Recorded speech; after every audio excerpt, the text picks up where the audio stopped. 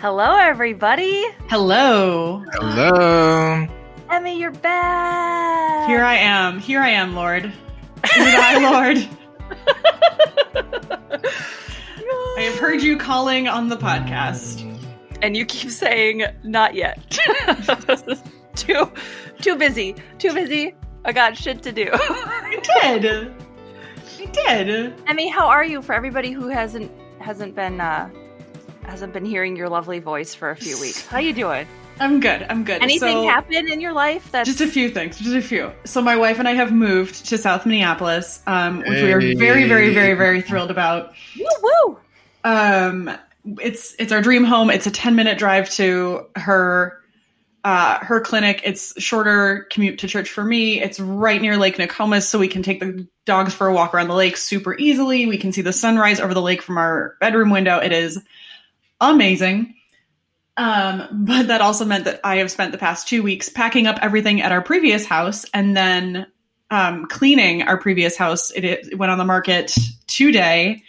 And so I am physically in a good deal of pain. Like my body is definitely going like, no, you are not 25 anymore, girl. You can't work a 10-hour day painting. So that's been, I'm a little sore. But we finally got to today. At this point, like whatever was not done on the house is not going to get done until the showings are done. So we won't think about it again until at least Monday, and that's great. And ideally, by the time this episode airs, your house will have an offer or 12 on it, and you will get to choose the best one, and you will get to have it happen fast. An extra $30,000 too. Yes. Cheers. As we all take a sip of our coffee. The Lord hears you. See? Yeah. Yes. Yeah. So I'm a little physically in pain. Emotionally, we're definitely stressed. We like snapped at each other a little bit about we have different. That means marriage is good. Yeah. No kidding. Right. That's totally what that means. I'm sorry. No. But I think that is because like we were not communicating effectively, and we both have very different approaches to projects, and we finally just had a moment of like, okay, you go home and take care of the dogs, and I will stay here and keep cleaning, and we will come back together. And then of course we did, and like ordered in burgers and ate burgers at the kitchen table that isn't going to be our kitchen table anymore, and that whole thing. So. And then came home and snuggled on the couch because, like, we're lesbians. We don't stay angry for that long. Like, it's just not allowed. If you do, then women in flannel come to your door and they're like, "What are you doing? We're here for the group therapy session." It's just like the little bat signal goes up. I love you, Eddie. I know, she's so great. So that's how I'm doing. I'm a little shoulder weary, but heartful. Jesse, what's on your tray? Actually, before you say this, everybody, this is Cafeteria Christian. Hi, welcome. No, this is Emmy Talks About Moving. This is 3.5 minutes in case you were wondering what you started listening to. This is Cafeteria Christian's podcast for people who like Jesus, not so sure about the jersey wearers. You have your hosts that are with you today are me, Natalia Turfa. Me, Emmy Kegler. And me, Jesse Ross. Excellent. And Emmy told us sort of what's on her tray, but actually just said hi. And Jesse does not want to talk about what's on his tray. So Jesse, how you doing? It's the same thing. I get messages now where people are like, the same thing if you don't say it. Right. I get messages now where people are like, "I'm sorry you don't like what's on your tray." I'm like, this is so great. So funny. Oh man. Well, I'm excited for the topic today. I'm excited that Emmy is back. Not so excited that Nora's not here, but I've gotten used to it. You know, sometimes she doesn't show.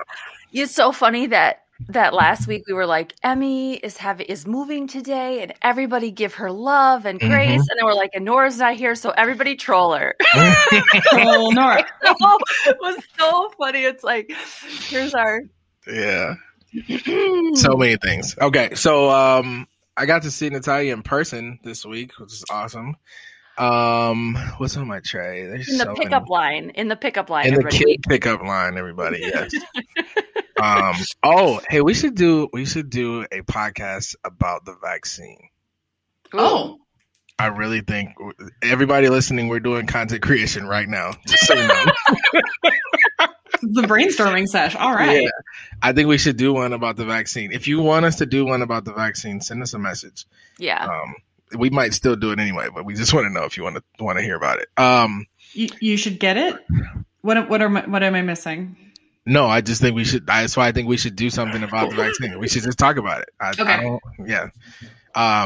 I'll save that story for later. What is on my tray? I feel like other people. Oh, I've had to deal with a couple fires this week, but they've all been burned out, I think. And family's good. Marriage is good. We had like the last 2 weeks have been like really good. And then this week we were missing each other. And so I mentioned, hey, like I went to her office yesterday, made a couple Instagram stories, but like went to her office to see her, to talk to her. And I was like, oh yeah, sometimes when we don't talk, things are just off. And she was like, oh, I was just talking about that. And I felt like I won some spousal cool points. If that's a thing, right? And it's been really busy. My wife has had, she works at our church in Sanctuary. So she's had to be at church 3 nights this week. Tonight will be the 3rd, right? Oh. So a practice rehearsal for the worship night that we're doing tonight, which will be like streamed and very limited in person. So we're trying this out as like an in-person event. And then, because those of you all are listening, this is not Texas, but we are a little bit open. I'm sorry, I've had my tea today, so I'm good. But we are in Minnesota, kind of slowly opening up things, and some things are opening up faster than people would like them to. So we're just checking out stuff. And then Wednesday is typical like rehearsal, so she's exhausted. I think she's actually taking a nap right now, which is awesome. And then, business is busy because things just keep happening in the world. I have trolls on Instagram now. I have officially made it to something. You've arrived, man. I have trolls. I enjoy the trolls. They give me more content. And people just keep doing dumb stuff that's evolving race that we're going to talk about. I'm trying not to curse. That's all. We had Pastor Angela here last week and had to add an explicit warning onto our podcast. I was wondering how that went.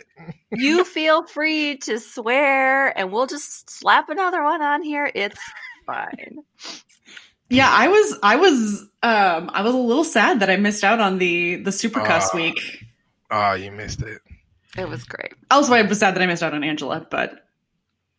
Yeah. She is great. You guys, she'll be back. Yeah. A lot of people have liked what she had to say, so we'll invite her back at some point.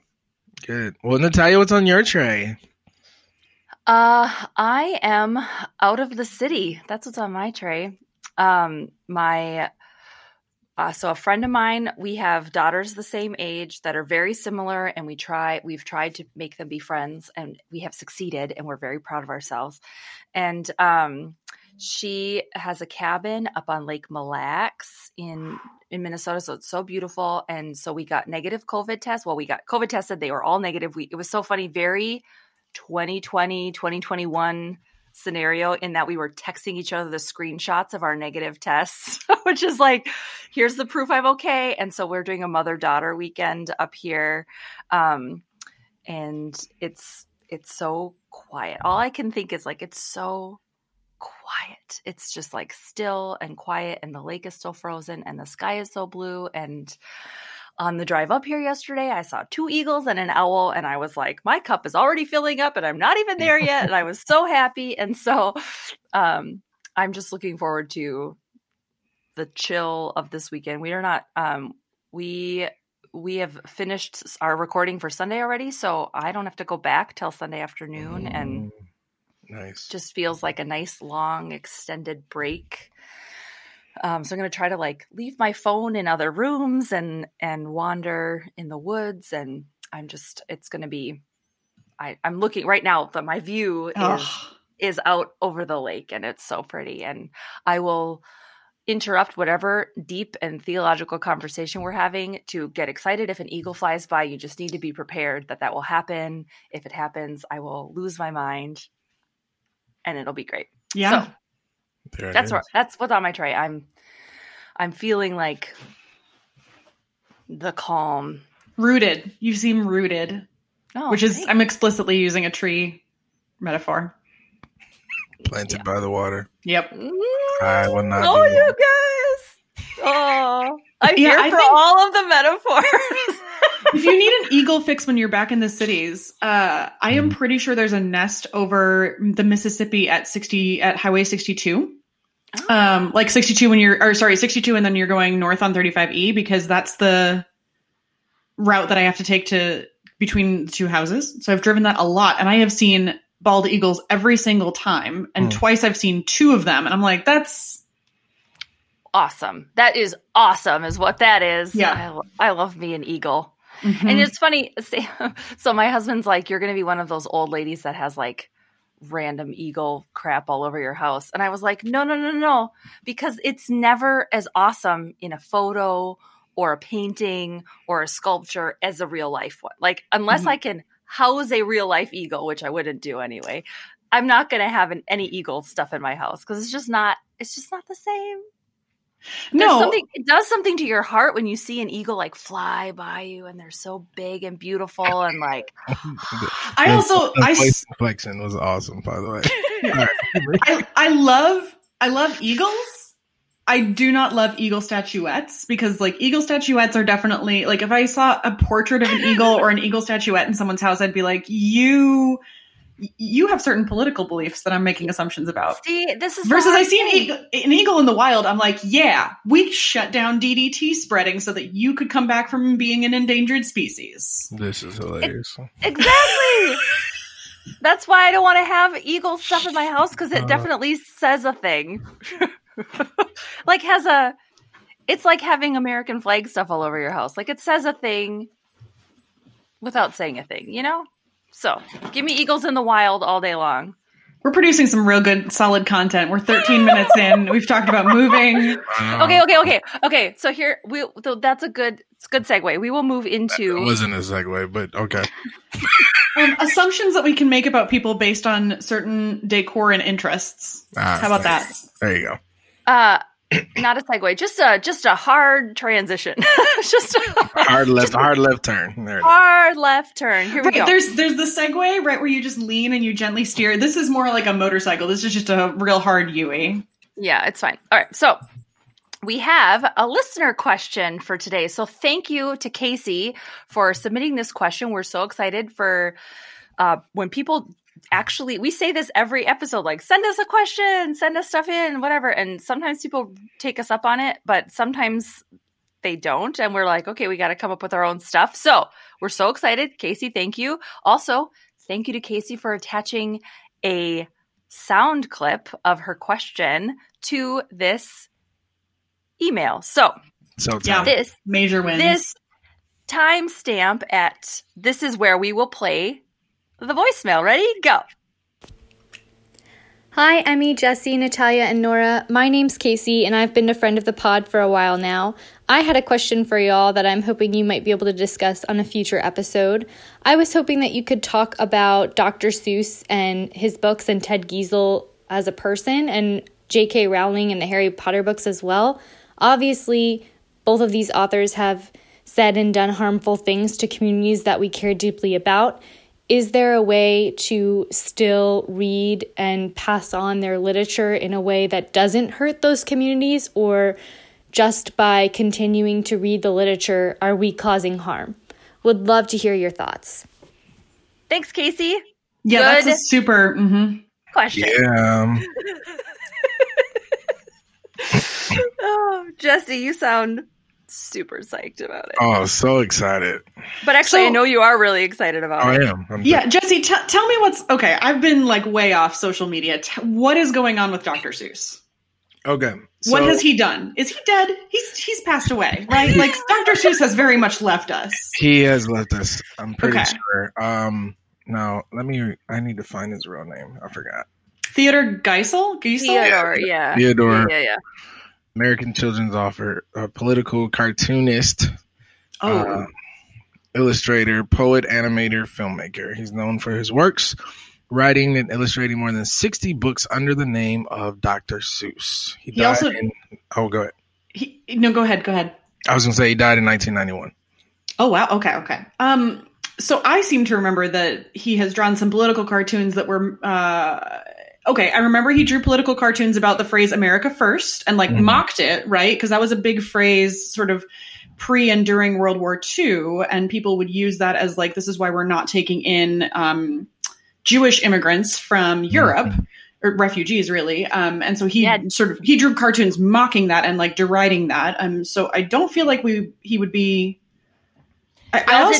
Did you know that Trump didn't come up with that on his own? Yeah. Shocker. Yeah, that was an original American Nazism. Great work. And then he also drew, I think, some political cartoons that were sort of racist in Asian immigration to America. Is that what's going on? There may be a lot of stuff going on. Okay, there's more. Okay, go on. Because I had only heard about that most recently. So I guess most recently there was a World Read Aloud Week. So it's like read aloud to a child, right? Trying to encourage education and reading and all that stuff is great.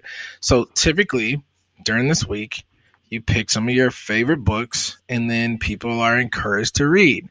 And so what happened was there were different people. Some are activists, some are just regular folks, and some are just people who are now starting to research and do more research about these people that are popular and to see who the heck they actually were.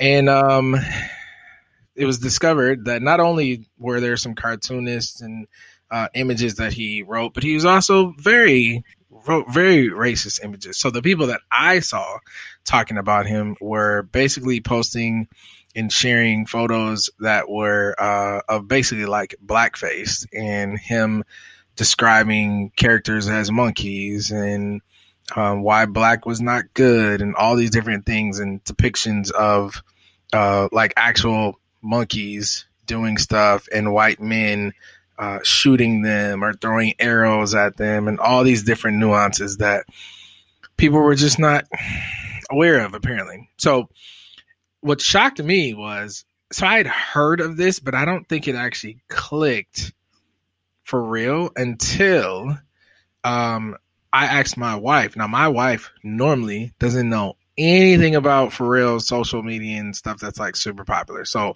she was like, oh yeah, of course, Dr. Seuss definitely racist. And I was like, wait, what did I miss? And so then I went on my Google search, and the first thing that popped up when I searched was the book called If I Ran the Zoo. Now, I will be honest, I never read that book. Oh, interesting. So we weren't a huge, now again, this is background for me. My mother was not, she was big on pro-black everything. So she may not have, I remember reading Dr. Seuss books in school, but I don't ever remember us owning a Dr. Seuss book. I don't know if that's a coincidence or because of it. I don't know.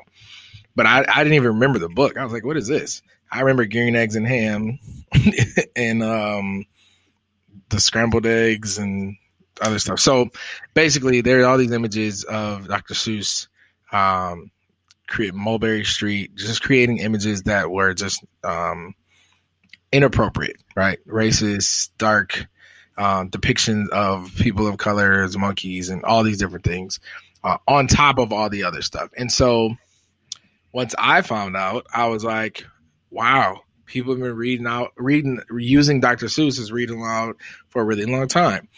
And I even remembering reading the books to some of my kids, I would be like, that image doesn't really sit well with me. But, it is what it is. And so that's what kind of happened. And people were pissed off about it because they're like, why are we canceling Dr. Seuss? He's a staple in our community. And I'm like, well, why do we cancel everybody who used to be a staple in our community because they did something wrong, right? So this podcast is not necessarily about cancel culture. We've already talked about that a few times, and we can talk about that again. But it is about what we have been talking about, like being proactive, understanding, learning things. And then once you find out information that is useful to you, then hopefully you make the decision and base it not solely on just race, but solely on like, what's the right thing to do, right? What are good things as being a good human? What I did not know, and I mean, you got to help me out with this. What's up with J.K. Rowling and Harry Potter? Because I'll be honest, as a black man, this has nothing to do with, I don't know if it has anything to do with being black or not. I have never read a Harry Potter book. I've never seen a Harry Potter movie, never even desired to. So I literally know nothing about J.K. Rowling except they've made a lot of money. Yep. Before we move to J.K. Rowling, because I know Emmy's got some stuff to say, but I will say the Facebook group, the Cafeteria Christian Facebook group, had a lovely discussion on Dr. Seuss this week, and people have posted really lovely comments about it, talking just about when you know better, you know better. Somebody talked about not cancel culture, but consequence culture, which I love to say, like, there is a consequence to, like, when you do something wrong, that it's not canceling, it's a consequence. And like, we can teach our kids this, right? We can teach our kids this same thing. Like, just like if you hit somebody, something happens to you, like it's not that you're going to get hit back or you're not canceled. You have a consequence for doing something, right? Oh my gosh, I want to start calling everything cancel. Like, timeout is cancel culture. Cancel culture. I know, this is what it feels like. Suspension is cancel culture. Detention is cancel culture. I do want to say, if you hit me, I will hit you back. I just want to be very clear. Oh. I do promote violence. I'm sorry. Okay. I don't promote violence, but I do participate in it. My mother went, when I was in 7th grade, my mother went into my science teacher and said, like, you have to switch Emmy, because she put me with this kid who just constantly like teased me and would make up mean nicknames about my hair, which admittedly I had a terrible haircut in the 7th grade, but like he was so mean, and he would like call me all these terrible names and get his friends to do it too. And we'd just gotten paired up because of the alphabet. And my mom was like, you need to move one of them to a different, like, they cannot be lab partners. And the teacher was like, well, Emmy's just going to have to learn. And my mother was like, if you keep them as lab partners, there will be blood on the floor. It will not be Emmy's. Absolutely. Yes. And this is accurate. Like, my mother actually used to get, when I was in elementary school, my mother would get called in because I would start fights with people who teased me. So I haven't hit Jesse's full support of this. Is for sure. My favorite part of it. Anyone?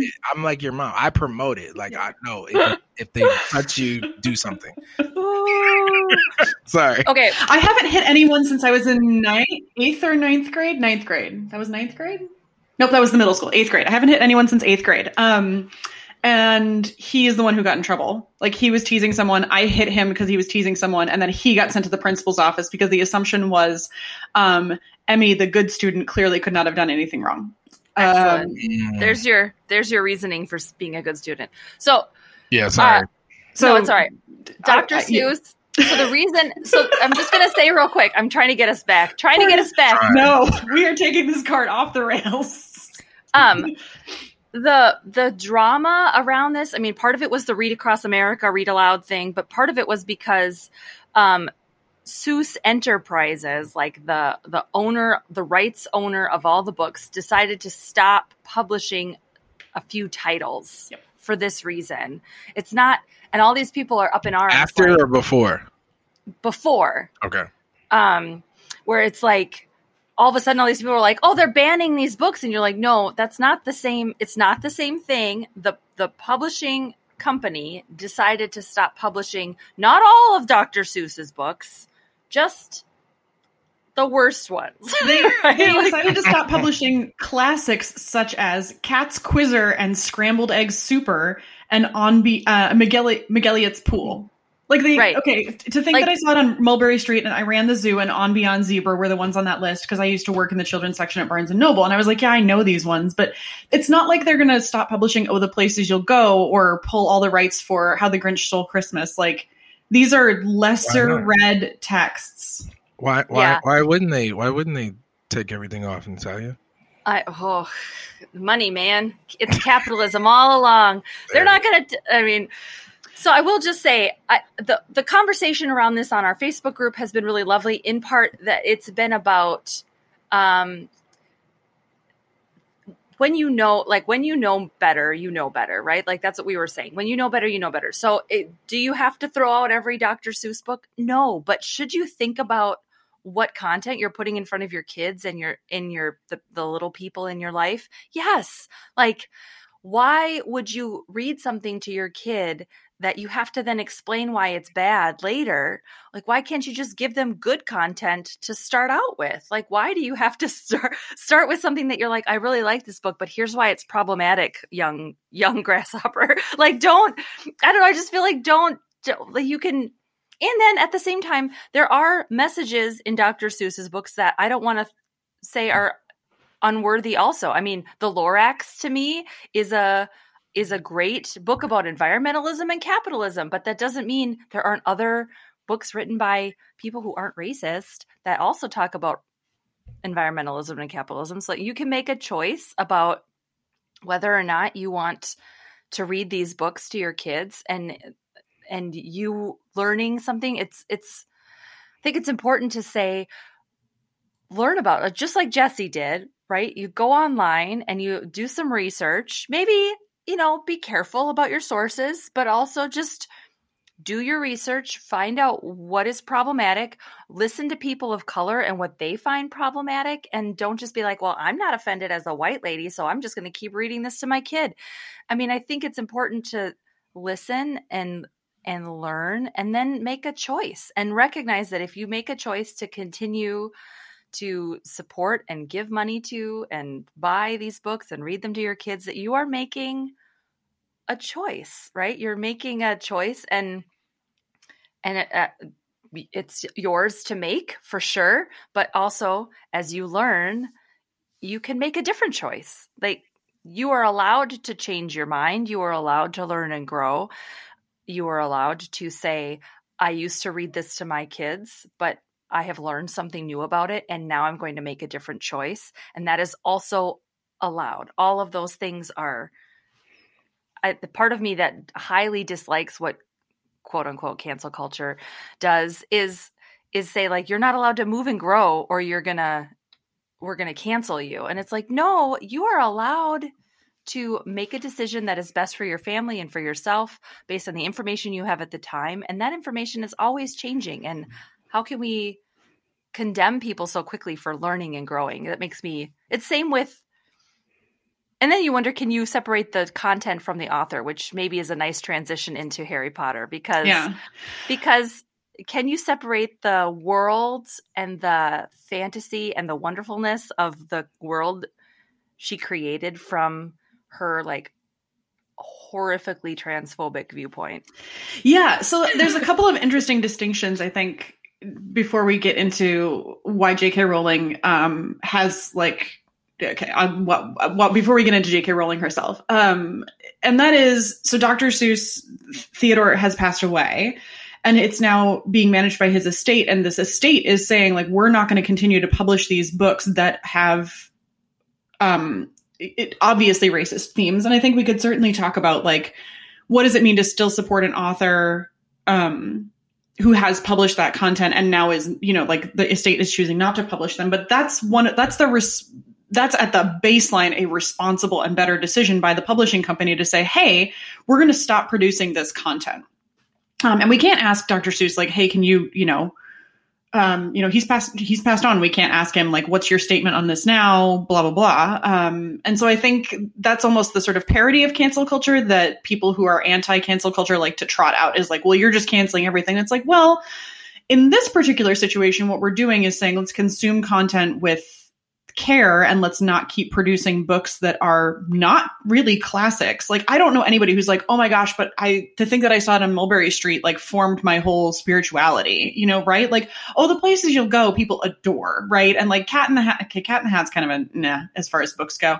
I feel like that book is tainted for me by the movies, but He is the worst character in children's literature. He is. He is the worst. I hated that book. I was like, get this. Oh my gosh. He woke up and chose violence is what he did.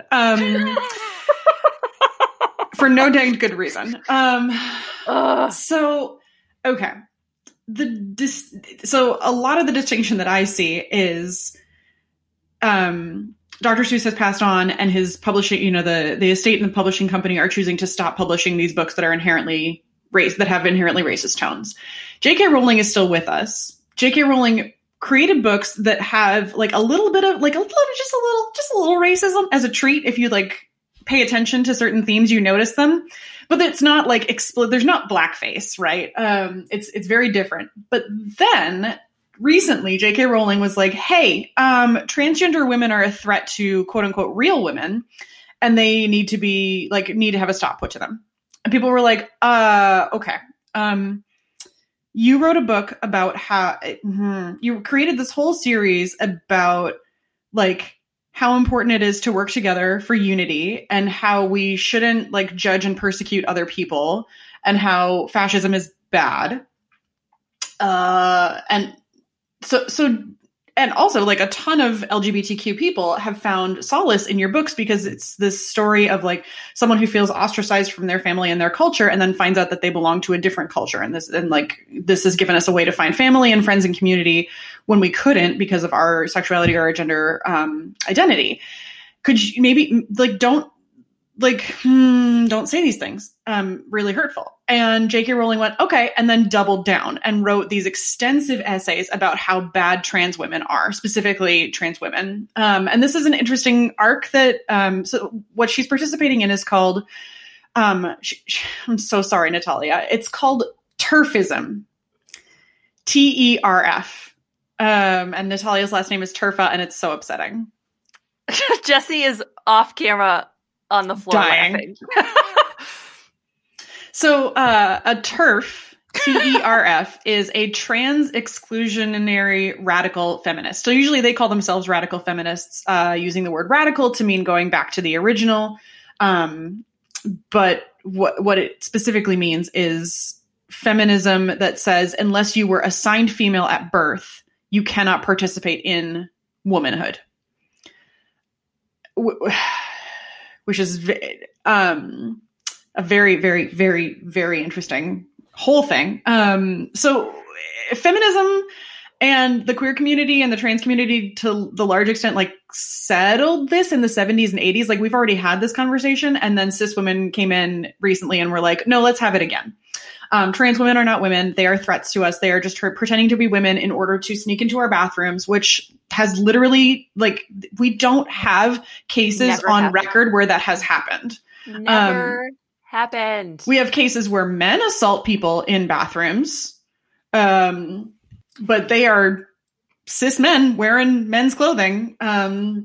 We have, then we also have people saying, people are doing this in order to compete in women's sports and do better, which is like really interesting because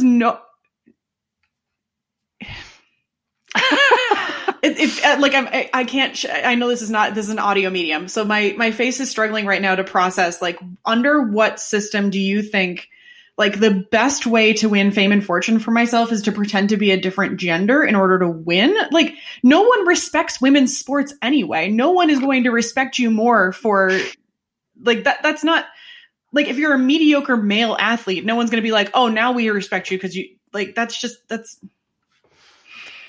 yeah. Also, the women on the Lynx team would kick your ass. I'm just going to say, like, mediocre male athletes would still not be able to stand up against the women on the Lynx team. Or Sue Bird. Oh, I love Sue. Okay. So anyway, so a lot of Harry Potter folks, like big Harry Potter fandom folks, have been like, what do we do with J.K. Rowling and what do we do with consumption of the Harry Potter, like, franchise? Because it's not just books, right? It's like a whole movie series. There's, Orlando Studio, or whatever it is, Universal Studios in Orlando. You can buy Harry Potter literally anything, right? MeUndies just did a sponsored thing with them where they had, house colors for their undies, which I felt so bad because I was sure, like, they probably planned this and ran the prints and, like, ordered, the fabric and whatever. And then J.K. Rowling was like, hey, I'm going to be hugely transphobic. And MeUndies was like, well, we still have to sell this underwear. And they took some hits for that, and I was like, I feel bad. So what do we do? Can you separate? Can you? I mean, it's the same sort of question with Dr. Seuss, right? Can you separate? Although I would say like his racism pours into the books in a way that her transphobia doesn't pour into her books. Right. So can you separate that out? Like that's a. So go ahead, Jesse. I was going to say, so what is the benefit for people being able to separate or not separate? Because I think that's where people get confused. Like, some people don't know how to, and some people don't even know like what are the benefits. Why should I not? Right. So, especially in the case of J.K. Rowling, who is a living human being who has been multiple times asked not to share such horrific transphobic views and been told how it's really hurtful and continues to do so. That's like, and when she doubled down was really when a significant portion of the Harry Potter fandom was just like, okay, we're calling death of the author now. Which is a trope in fandom, where you say like, your work has outlived you, even if you're still alive. Like, we've decided you're done. So there were a whole bunch of like TikToks and Instagrams of people like taping over her name on the books or saying like, isn't it just amazing that Daniel Radcliffe at the age of 10 was able to write all of these books? Or like headcanoning that like Hermione Granger wrote them or whatever, another character in the books. Jesse, sorry. I know I'm digging deep in the fandom here. And there's also, there's some sneaky racism happening within J.K. Rowling's work. And so what do we do with that? Like the depiction of the goblins who guard the Wizarding Bank is very much based on Jewish stereotypes, which is where you get like a goblin in, I could do a whole episode on this, y'all. Okay. A goblin in like the way that we've created fairy and fantasy folklore is based on Jewish stereotypes, or stereotypes of Jewish people of like hooked noses and greedy for money primarily. So J.K. Rowling then picks those stereotypes up and uses them for goblins because she was writing like a chapter book that she was just kind of like, oh, this is fun. Like, and didn't, slow down and examine her own concepts. But now that we are at the point of going like, hey, did you notice that you have basically no characters of color ever distinguished in your books? And when you produced a movie, like the main, like Dean Thomas, that's about it. And then Lavender Brown until she becomes Ron's love interest. And then suddenly she's played by a white actress in the movies. And like everyone else is a person, like is a white person. Okay, except for the Patil twins, which again, stereotypically Indian. I could do a whole thing on this. I'm so sorry. So she keeps getting called in to like, let's talk about the way that these racist stereotypes played into what you created, even if you weren't doing it sort of intentionally. And let's talk about, your raging transphobia that you continue to promote. And she refuses to engage in those conversations. And that's bad. Yeah.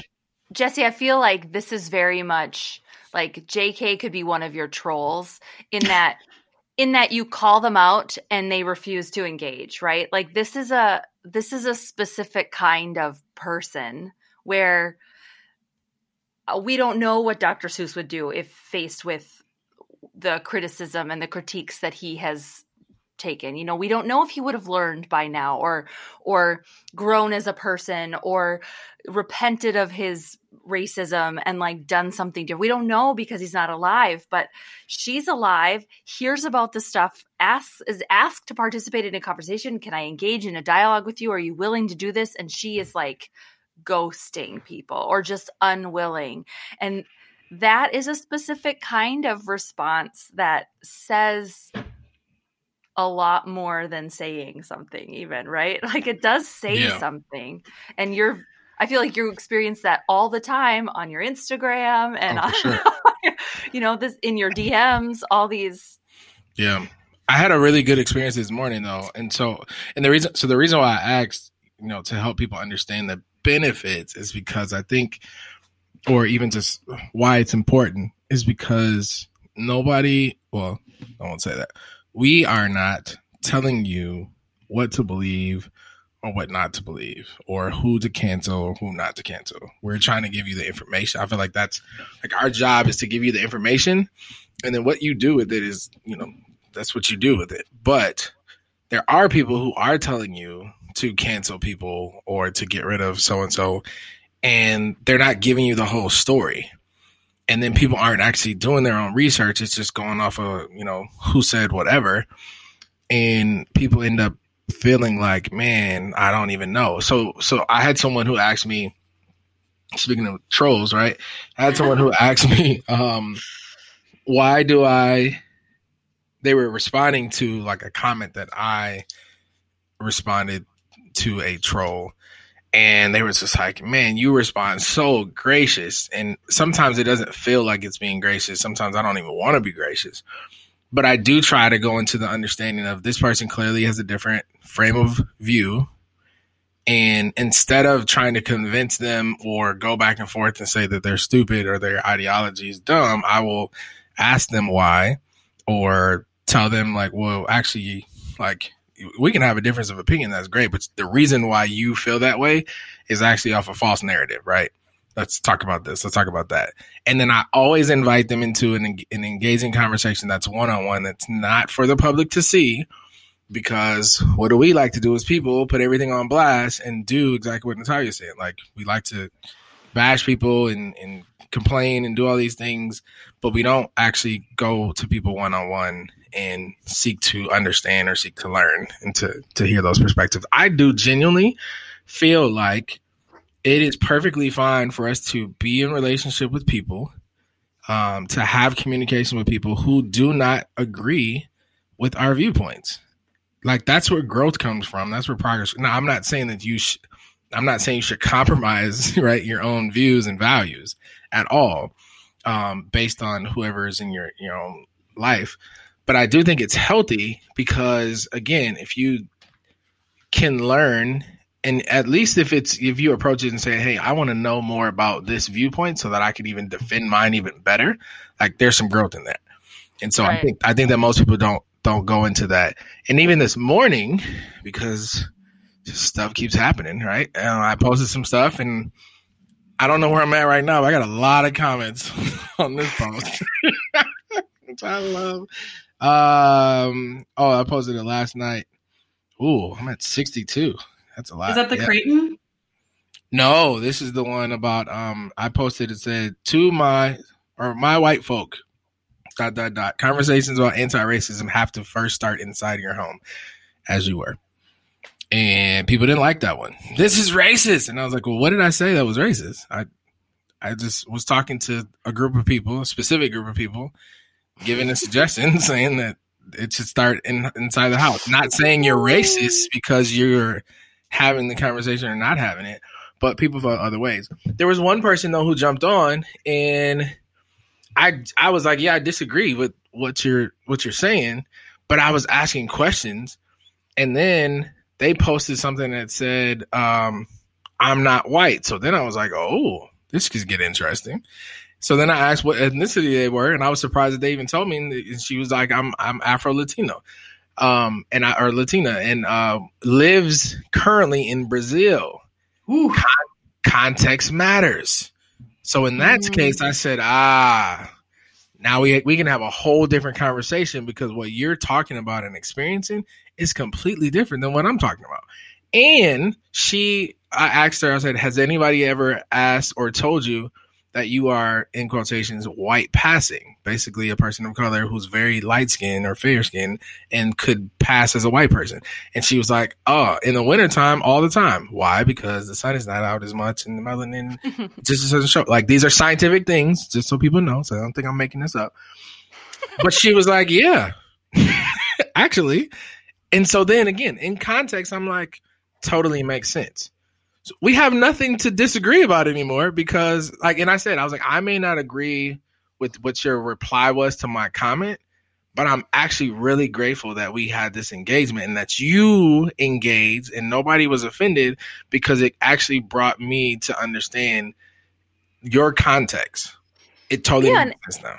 And everybody has a context, and like, we're allowed, it's just like, right. That's that same thing that I said, like, you only know what you know, and it's just, you're just where you are, and the experiences you've had bring you to where you are, and the more experiences you have, the more you learn and grow. And so I think we have to we assume so much online about somebody. I do that too. Driving up north in Minnesota, you see a dude in a truck with a flag on it, and guess what I think about that person? Like, I definitely I make assumptions about somebody driving by me. And so it's important to recognize the moments in which you are making an assumption and you are, and that puts up a wall, right? I listened to I don't know if anybody follows Sharon Says So, but she's a government teacher and she tries to do this. She tries to do teaching all sides of an argument, Socratic method kind of a thing, where she never puts anybody down for asking a dumb question. It's a government. She does more government teaching instead of, but when somebody says like, why can't we just, what's an example? Like, or somebody will say like, why can't we just print more money? Like, why can't we just do that in order to pay down our debt? Right? Like, why can't we just do that? And she'll explain really clearly, like, all the sides of the arguments, conservative to progressive, and just let people have the information and learn based on. Jesse, drink your water. I know. Just have all the information and make your own decision, right? And make your own take away the assumptions and get all the information, factual, scientific information. And this is a thing that we've lost a bit, I think. Mm-hmm. You know, we just come so quickly with our opinions as this is my truth. And so then because it's my truth, it's the truth. And this, you know, for me, I'm like, I think what J.K. Rowling has said is abhorrent. I think she's awful. I think the double down is like an unwillingness to even acknowledge that you are hurting people, to me is just like the worst kind of person. I think if somebody says to me, what you said hurt me, to ignore that and double down is like a really, really awful human thing. Yeah. I have a hard time. It's hard to hear I've hurt somebody, no matter when you hear it. Like if somebody says you've hurt me with what you said, it's a hard, I understand the defensive mechanism, but to double down and be like, well, I'm going to do it again is it's another level. And I can't remove myself from the experience of loving the universe of Harry Potter and like loving I think as a parent of a mixed race kid, the mudblood stuff in Harry Potter where they talked about like, you're not pure, you're not a full wizard or whatever, that has brought up really interesting conversations. And like, and it was good. It's been good to be like, somebody that's not pure is as powerful and saves the universe as much as everybody else does. It's, you know, like Hermione is like such a great character for my daughter to relate to and talk about and connect with in a way that I don't want to throw out the whole thing because JK is so awful, but you can't ignore that JK is so awful. And so there's part of that too, where that's a line everybody has to, I don't think we teach people. I don't think we teach societally well enough to go back over our previous assumptions and allow ourselves to change. Like you can. I think it's possible. I mean, I certainly hope it's possible because the first podcast I ever did was me retelling Harry Potter with one of my friends. Like literally a friend of ours couldn't find the audiobook. And so we were like, that's fine. We're just going to recount it and record it for you. And we thought we were hilarious. We probably we put it up on a podcast thing. It like probably had 15 downloads total, mostly her mom. But we had a great time. And like, I've been to Universal Studios. I went to Harry Potter World. I paid for both experiences. I very much was in the Potterhead sort of fandom, and I plan to keep the books. I long ago invested in all the DVDs. And so now I'm like, yeah, you're not getting another $1 out of me. I'm going to have the books and the DVDs. And if my kids want to read them and watch them, great. But if they're like, hey, we want to go to Universal Studios, I'm going to be like, okay, let me explain to you how we're going to be lining J.K. Rowling's pockets again and like why that's a problem. Right. And I hope that, like my 10-year-old, as we're reading, when I have a 10-year-old, if we're reading Harry Potter together, like some of the things that they, first they get sort of the overarching themes of like, hey, hating people for who they are and for who their family is wrong. Mm-hmm. And then, later we might talk about like, hey, how do you visualize Harry and Hermione and Ron? Isn't it interesting that like Harry and Hermione, like we might be visualizing them as white because I'm probably gonna have white kids. And like, is there a default that we're putting on that? There's some really excellent like cartoonists out there who've done some fan art where they reimagine, because Harry and Hermione are never explicitly defined as far as what they look like in the books. Like they've reimagined them as Black characters and they're fantastic. And it's a beautiful, like there's some really cool stuff that the fandom has done. Yeah. What I'm choosing to do as someone who loves Harry Potter and recognizes and like hates transphobia, and recognizes that J.K. Rowling is doing some really, really, really sick stuff, is I am keeping the content that I've paid for. I don't plan to give more money to anything that is branded Warner Brothers. Will I probably like buy some other fan stuff? Probably. I'm probably going to keep investing in like fan art that falls under the category of parody, but I don't plan to go back to Universal Studios. I don't plan to I have the DVDs now just so that I can watch the movies without giving Netflix one more view. But that's like, we each get to make our choices. And I think that's one of the things that people don't like about cancel culture, whatever it is like, you have to think about what you're doing. Yep. We don't like to think about it. We like to just so much work. I mean, too much work. But what if it's so much healthy? easier to just cancel somebody, right? It is way easier to do that instead of think about it and learn and research. Oh, goodness gracious. Just like, what if we just lived our lives with intentionality and like paid attention to things instead of just browsing on our phones all the time? Exactly. And truly, I don't want to like be that person, but I'm going to be that person. This is what our faith is about too. Like, you are allowed to learn and grow and move. My daughter yesterday in our car ride talked about the story of the woman who was caught in adultery, which they had to explain to fifth graders what adultery was, which I think is so funny. But then her teacher, which I appreciate so much, said, but it takes two people to commit adultery, and the woman is the only one who's punished. And it was like, that is a good job. That is, I know. I'm like, good job, Mr. B. But also just for my daughter to get a different reading of scripture means like people had to learn and grow and understand scripture through a feminist lens. Like, why is it not okay? How does scripture play into patriarchal views, and how can we read it differently? And what is a different way to read it? When we talk about a sinful woman, what does that mean in scripture? And why do we always assume it's a woman that's like promiscuous and we just put that label on her? And to be able to learn and grow and understand that this is written in a society that looked like this and why means you can read it and have a different view of it and have it still be meaningful and still have something to say about what Jesus does in the moment, right? Like, the point is not the woman caught in adultery and she's this awful, horrible person. It's how does Jesus respond when he draws in the sand and says, let you who be without sin throw the first stone? How Jesus disarms an angry mob matters maybe way more than the woman's adultery and the other person that was in that being.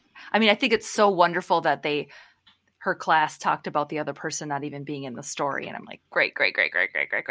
And what's the main point of it? And can you learn and grow and examine the racism or white supremacy or sexism or patriarchy that is in scripture and still get something from scripture? It's the same as any of these things, right? Can you remove some of the things that are in the air you're breathing and see it for what it is? Because there is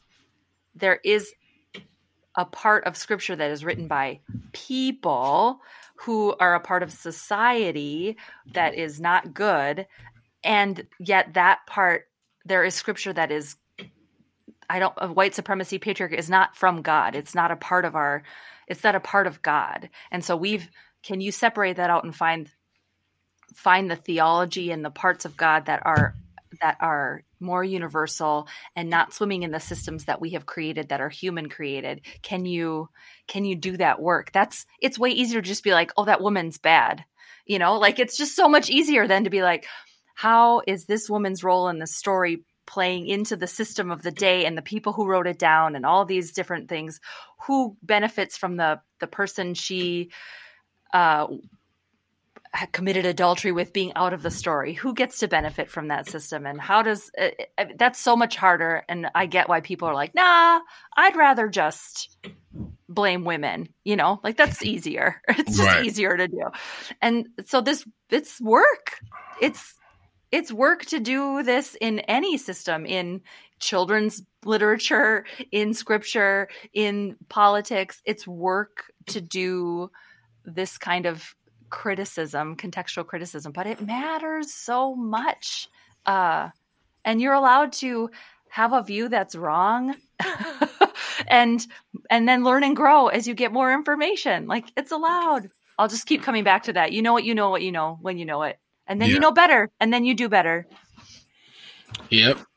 Well, I mean, I think if nobody got anything from this now, I don't know what to tell you, because I feel like I am proud of our group because we come at it from so many different angles and really trying to help people understand so that they know. And so again, I'm hoping that people feel comfortable to send in more questions, because this was a really good one. Yeah. But also being able to journey with us as we look at the intersectionality of everything. I think that's really the point. It's like it's not just limited to one author. It's not just limited to one comment. It's not just one action, one activity. Like it's the history and the context, which I think we all really talked about. Like, what is the actual context of how these things work out? I just wanted to make sure we said that, because I don't think on this podcast, but I know in other podcasts, people take stuff way out of context. And so I'm grateful for questions, and I think we all invite even more questions, even if it's something that we've talked about already that we could still revisit, because for sure I think all four of us, right, continue to grow also as we're engaging in conversation. So people are getting like real time stuff. Yeah. All right. Yeah, I feel like we could do, if we ever were hungry for content, we could do a whole series on like things we loved as children that should now be canceled. And like how we feel about that. Laura Ingalls Wilder for me. Oh, yeah. What if we did not let my kid read those books? What if we did Caddy would want on things that we didn't love as children that should be still canceled? Things we presciently didn't love, which we didn't know at the time were cancel worthy, and now we're really glad to see them canceled. Okay. We should probably wrap and let our folks go. So everyone, we've thrown a lot of spaghetti at the wall this episode. Of course, whenever I just think of my grandmother doing this, we've thrown a lot of spaghetti at the wall. So as said, like what we're trying to do is provide you with information and a way to critically view what you're consuming. So please feel free to join us in the Facebook group on Cafeteria Christian and just talk about like what are the things that you're struggling with, whether it's relationally and how you maintain relationships with people who are different than you, or the content that we're consuming on like massive, famous people level like Dr. Seuss and JK. Come and join us on Cafeteria Christian. If you haven't become a Patreon yet, we would love to have you support us over at patreon.com/Cafeteria Christian.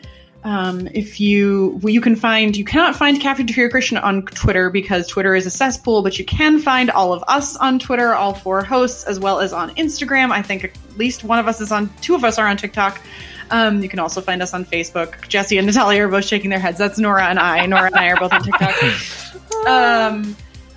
And Listen, y'all, this is like we are coming up on the 1 year anniversary of coming like back to when COVID really hit and we really began to take it seriously. So right now is a really good time to be treating yourself with gentleness. So make sure you're doing that. So with Harry Potter, with Dr. Seuss, with figuring out how you're going to consume content, how you're going to live in the world, we encourage you to do what we do. And that is take what you like and leave the rest. Bye. Bye. Bye, everybody.